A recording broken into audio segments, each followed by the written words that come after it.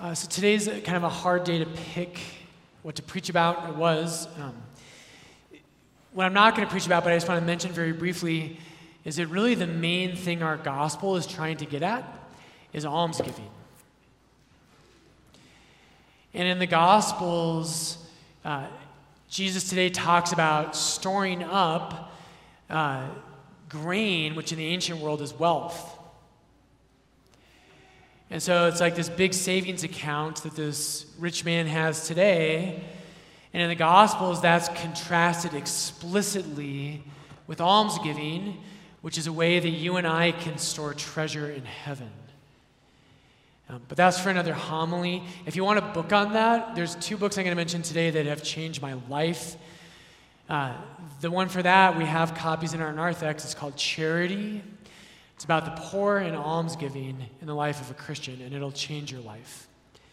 We'll get to the other one in a minute. Okay, well today though, what I really want to reflect with you about today and dive into, first off, when today's first reading comes up, we have Ecclesiastes, and don't you always feel bad for the lector? I'm like, poor Stefan today. It's like, vanity of vanities, all is vanity. And then the last line of today's first reading says, this too is vanity. The word of the Lord. Right? And then today's gospel is basically like, well, you've got all these good things, but you're going to die. The gospel of the Lord. Why do we come to church? Okay. So today, though, we're going to dive into that. And today what I want to talk to you about is that Jesus Christ is the answer to the riddle that Qoheleth has in our first reading. Qoheleth in the book of Ecclesiastes proposes a profound riddle that's part of human life. And it's answered by him. So I don't know if you've seen The Goonies. If you haven't, you're totally lame. The Goonies is like one of the quintessential movies of my generation. And anybody growing up at my time, we watched that movie like 1,000,000 times. And the beginning of that movie, there's a family in Oregon, and there's a developer coming in. They're going to tear down all these houses and build a golf course. And the mother, Mrs. Walsh, she's talking to the kids, and she says, I really want the house to be clean when they tear it down. And that's something of what Qoheleth is saying today. Vanity of vanities. You may have a clean house, but it's going to get torn down. So why clean your house? I feel this in my own life. I know you all do too. It's like someday I'm going to die, and if you think of the people after you, this is a big part of that first reading. Qoheleth is distressed that the things you appreciate and worked hard for, and you grew in holiness and wisdom, that when you die, they're going to go to somebody who doesn't appreciate it. And I'm like, my books. Right? Someday I'm going to die, and my library of books that have been, like, in some ways the most, important part of my, well, they're not the most important, but they're an important part of my life. They're going to be in a bunch of books, and some chump's going to just be like, throw them out. And if I'm in heaven, I will be, I won't care. If I'm in heaven, I'll be like, all right, whatever. But it's a little distressing to me. Or more proximate in my life is someday I'm going to get moved from Lord's. And priests try really hard when we get moved. It's really hard to let go of a parish you love. Don't worry, this isn't an announcement. But I'm like, who's coming after me? And I've worked so hard with so many of you to build this church up. And to make it a place where people encounter Christ and the gospel. And where you walk into Mass on Sunday and you can just feel the love of God in this place. And what's the guy after me going to do? Vanity of vanities. And we try to fight against it, and one of the ways I've tried to fight against that at Lord's is we made this altar weigh, about 500 million pounds. So if somebody tried to move it, it's like, good luck. You can call me at my next parish. We do this, don't we? And so today here's what I want to do with you. The resurrection of Jesus Christ resolves Qoheleth's problem. It resolves it. And we're going to dive into that today. Our second reading is very much about this. The riddle of all human life, right? Your pagan friends and your secular friends, right? They can run from that question for a long time, but at some point, they will ask Qoheleth's question. Why have I labored so hard? I'm just going to die. Jesus, thank you that you have answered that riddle and you brought it to fulfillment. Today's readings can give the impression that as Christians, that we are men and women who abandon this world. And this is a mischaracterization of Christianity, but some of us as Christians do this. And I want to dive into that. So throughout Christian history, one of the main accusations against us has been that we abandon this world for the next. And so in the year 248, Origen debates with a pagan named Celsus. And he writes this big book, Contra Celsus. And one of the main points of that debate is, are Christians to blame for the downfall of society when they abandon it because they love heaven? That's the year 248. In the 19th century, Friedrich Nietzsche wrote a book called Thus Spoke Zarathustra, your favorite and mine. And he says this, that Zarathustra is a pagan prophet of sorts.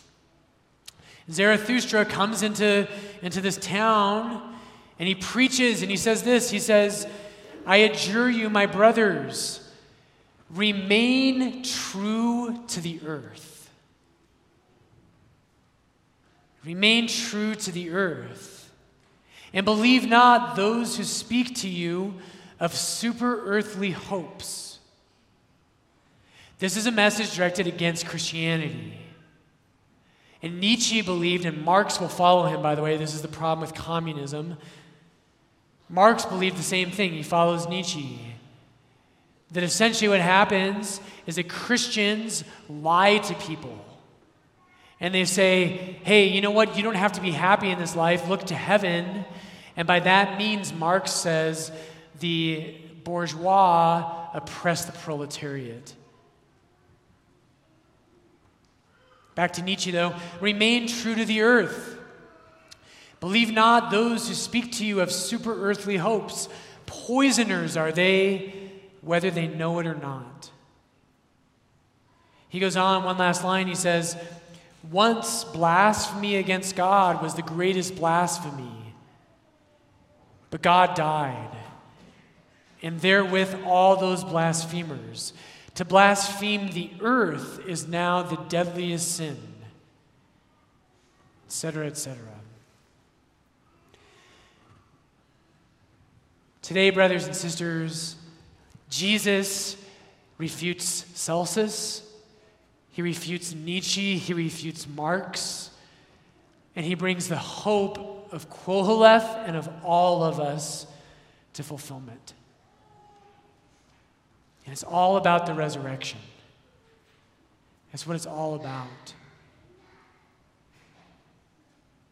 So one of the things that you and I get wrong sometimes as Christians, and when we get this wrong, brothers and sisters, the world has a legitimate critique of us. And the normal critique sometimes out there is that you and I, that Christianity is about, you know what, it's escapism.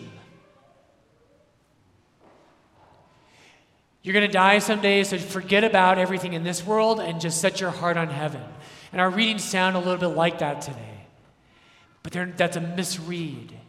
And here's what it's truly about. The paradigm of Christianity and for your life, the The paradigm is not escapism. The paradigm of Christianity is that God invades, breaks into, redeems, and transforms this world. That is Christianity. Christianity is not God taking us out of this world. It's Him reigning in this world. That's what Christianity is. So Kohelet's word today, vanity, I looked up the Greek word, mataiotes of mataiotu. Mataiotes, vanity, Paul uses that word in Romans chapter 8. And here's what he says. Creation was subjected to mataiotes, to vanity. It's usually translated as futility. And Paul here is referring to Genesis 3, when the curse that fell on Adam is shared by the earth. God says to Adam in Genesis 3, cursed is the ground because of you, and by the labor of your brow, it's going to bring forth thorns and thistles. Mataiotes, vanity. Futility. Creation was made subject to futility not by its own will, but by the will, and here's the key line, hang with me, by the will of Him who subjected it in hope. Who subjected it in hope. God subjected the world to futility, but in hope. Because creation itself will be set free from its bondage to decay and will obtain the glorious liberty of the children of God. Here's what you and I believe in. We believe in the resurrection and the life of the world to come. In the ancient world, if you've been coming to Lord's long enough, you've heard me say this. In the ancient world, everyone believes in heaven. Everyone does. Christians and Jews believe in resurrection. And no one else. And that was a weird thing in the ancient world. And here's what it means. Brothers and sisters, your body, if you live a good life, if you love Him and you accept His redemption and His grace, your soul will not just go to heaven. That word in the scriptures really means the realm of God. It can also just mean the sky. Resurrection means your soul will be reunited with your body in glory. And the whole point of that is that God doesn't give up on this world. He doesn't say, well, I made my good creation, right? Our terrible stained glass windows that I've never liked, right? The 7 days of creation, God says, it is good, it is good, it is good, it is good. God doesn't say at the end of that, yeah, sin broke in corruption, so let's just throw out that world and let's just have a non-bodily spiritual heaven. There's a word for that. It's called Gnosticism, which is a heresy. I believe in the resurrection and the life of the world to come. And here's where Nietzsche gets it wrong. Christianity is not God calling us to abandon this world. It is Jesus Christ conquering this world and redeeming it from the inside out. That's Christianity.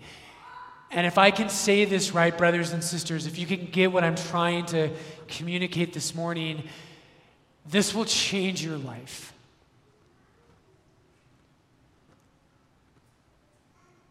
This gets me out of bed in the morning. Today's homily, by the way, is sponsored by N.T. Wright. The book you should read about this is called Surprised by Hope. And that book is the other book that I wanted to mention today. Surprised by Hope is in my top 5 books in my life that completely changed my thinking on something. N.T. Wright's not a Catholic, he's an Anglican, so we don't agree with everything. He doesn't understand purgatory. But his teaching on the resurrection is dead on. Here's what he says. So in 1 Corinthians 15, and think about this. This is going to transform your life. 1 Corinthians 15, St. Paul says this. And by the way, that chapter is the longest treatment of the resurrection in all of the New Testament. There's no section in the New Testament that talks about the resurrection more than 1 Corinthians 15. And at the end of that chapter, Paul doesn't say, so don't sweat it, relax, don't worry about this world because we're going to go to heaven. That's not what he says. The very last line of Paul's treatment of the resurrection, he says this. Therefore, my beloved brethren, be steadfast, immovable, always abounding in the work of the Lord. And hear this, knowing that in the Lord your labor is not in vain.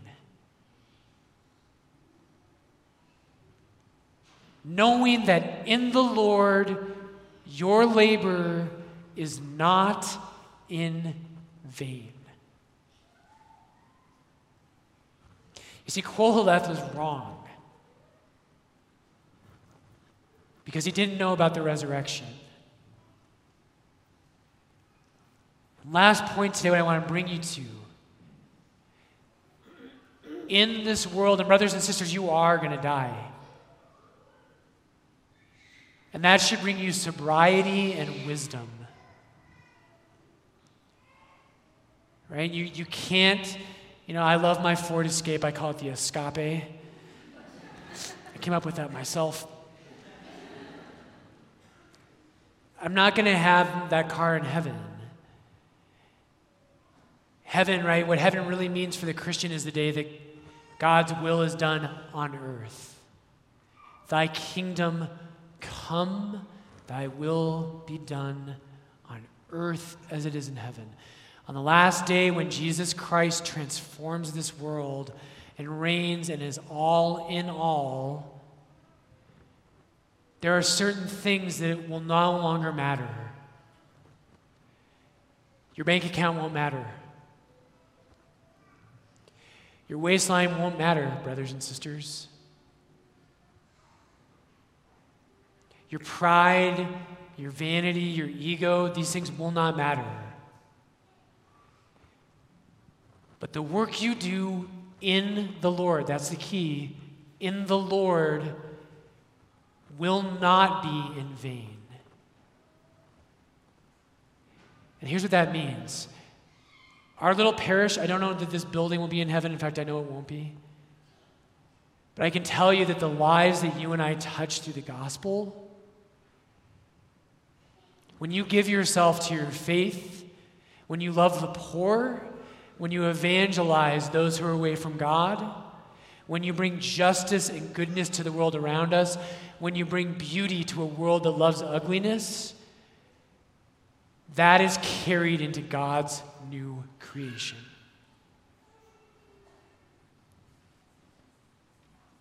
One image, and then we'll try to finally end with Colossians. One of the most glorious buildings that's ever been built in the world is the Colosseum.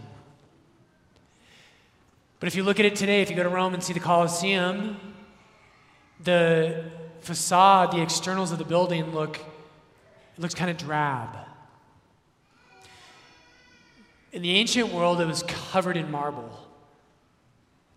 But the Colosseum is a great image of this world. The Colosseum was a place of death. It was a place where Christians were eaten by lions, where the poor were persecuted for entertainment and for bloodlust. But when Christianity conquered Rome,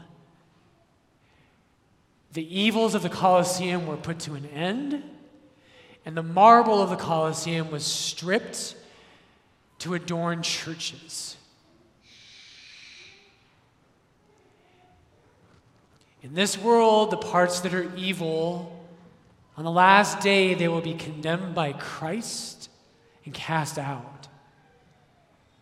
But the things that are done in the Lord will be a part of God's new creation. Be steadfast, immovable, knowing that the work you do, the labor you work in the Lord, is not in vain. That gets me out of bed in the morning because I get to be a part of it. Right? That the hard days as a priest, which is like the ones that end in Y, right? The hard days I get through, not really, be a priest, we need you. But what gets me out of bed in the morning is that in some small way, right, Jesus, if my preaching is faithful, if my study is faithful, if my love for you is true and good, you can use it. And you allow me to be someone who works in a small way for your new creation.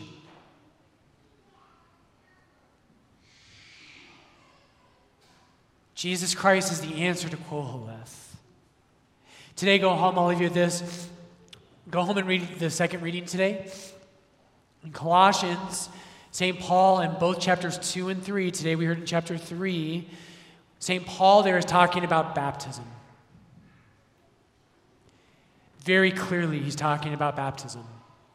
And today you heard he says, put off the old man with his practices.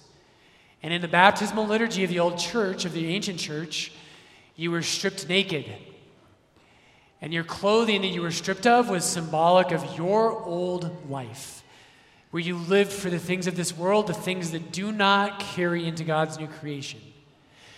You went full immersion into the waters, and you were baptized by the priest or the deacon. You came out the other side, and they put a white garment on you, which is why priests wear albs. I'm not trying to flash you. The white. It's my baptismal garment. And so Paul today says, you have put off the old man. And the baptismal rite, that was symbolic.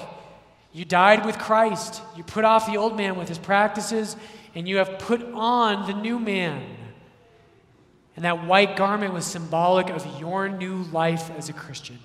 Brothers and sisters, Koheleth is wrong. It's worth wrestling with. You're going to die someday.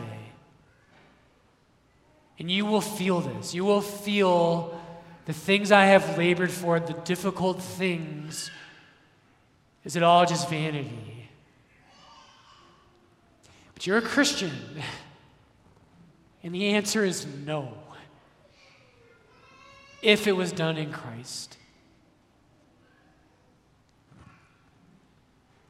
Jesus, may we die to the things of this world that are earthly. May our sinful life be put to death.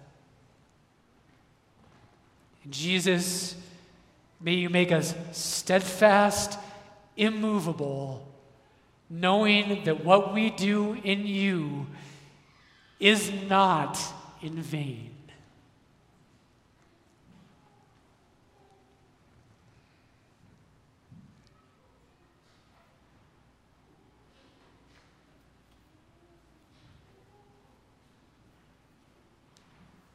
Let us now stand and profess our faith.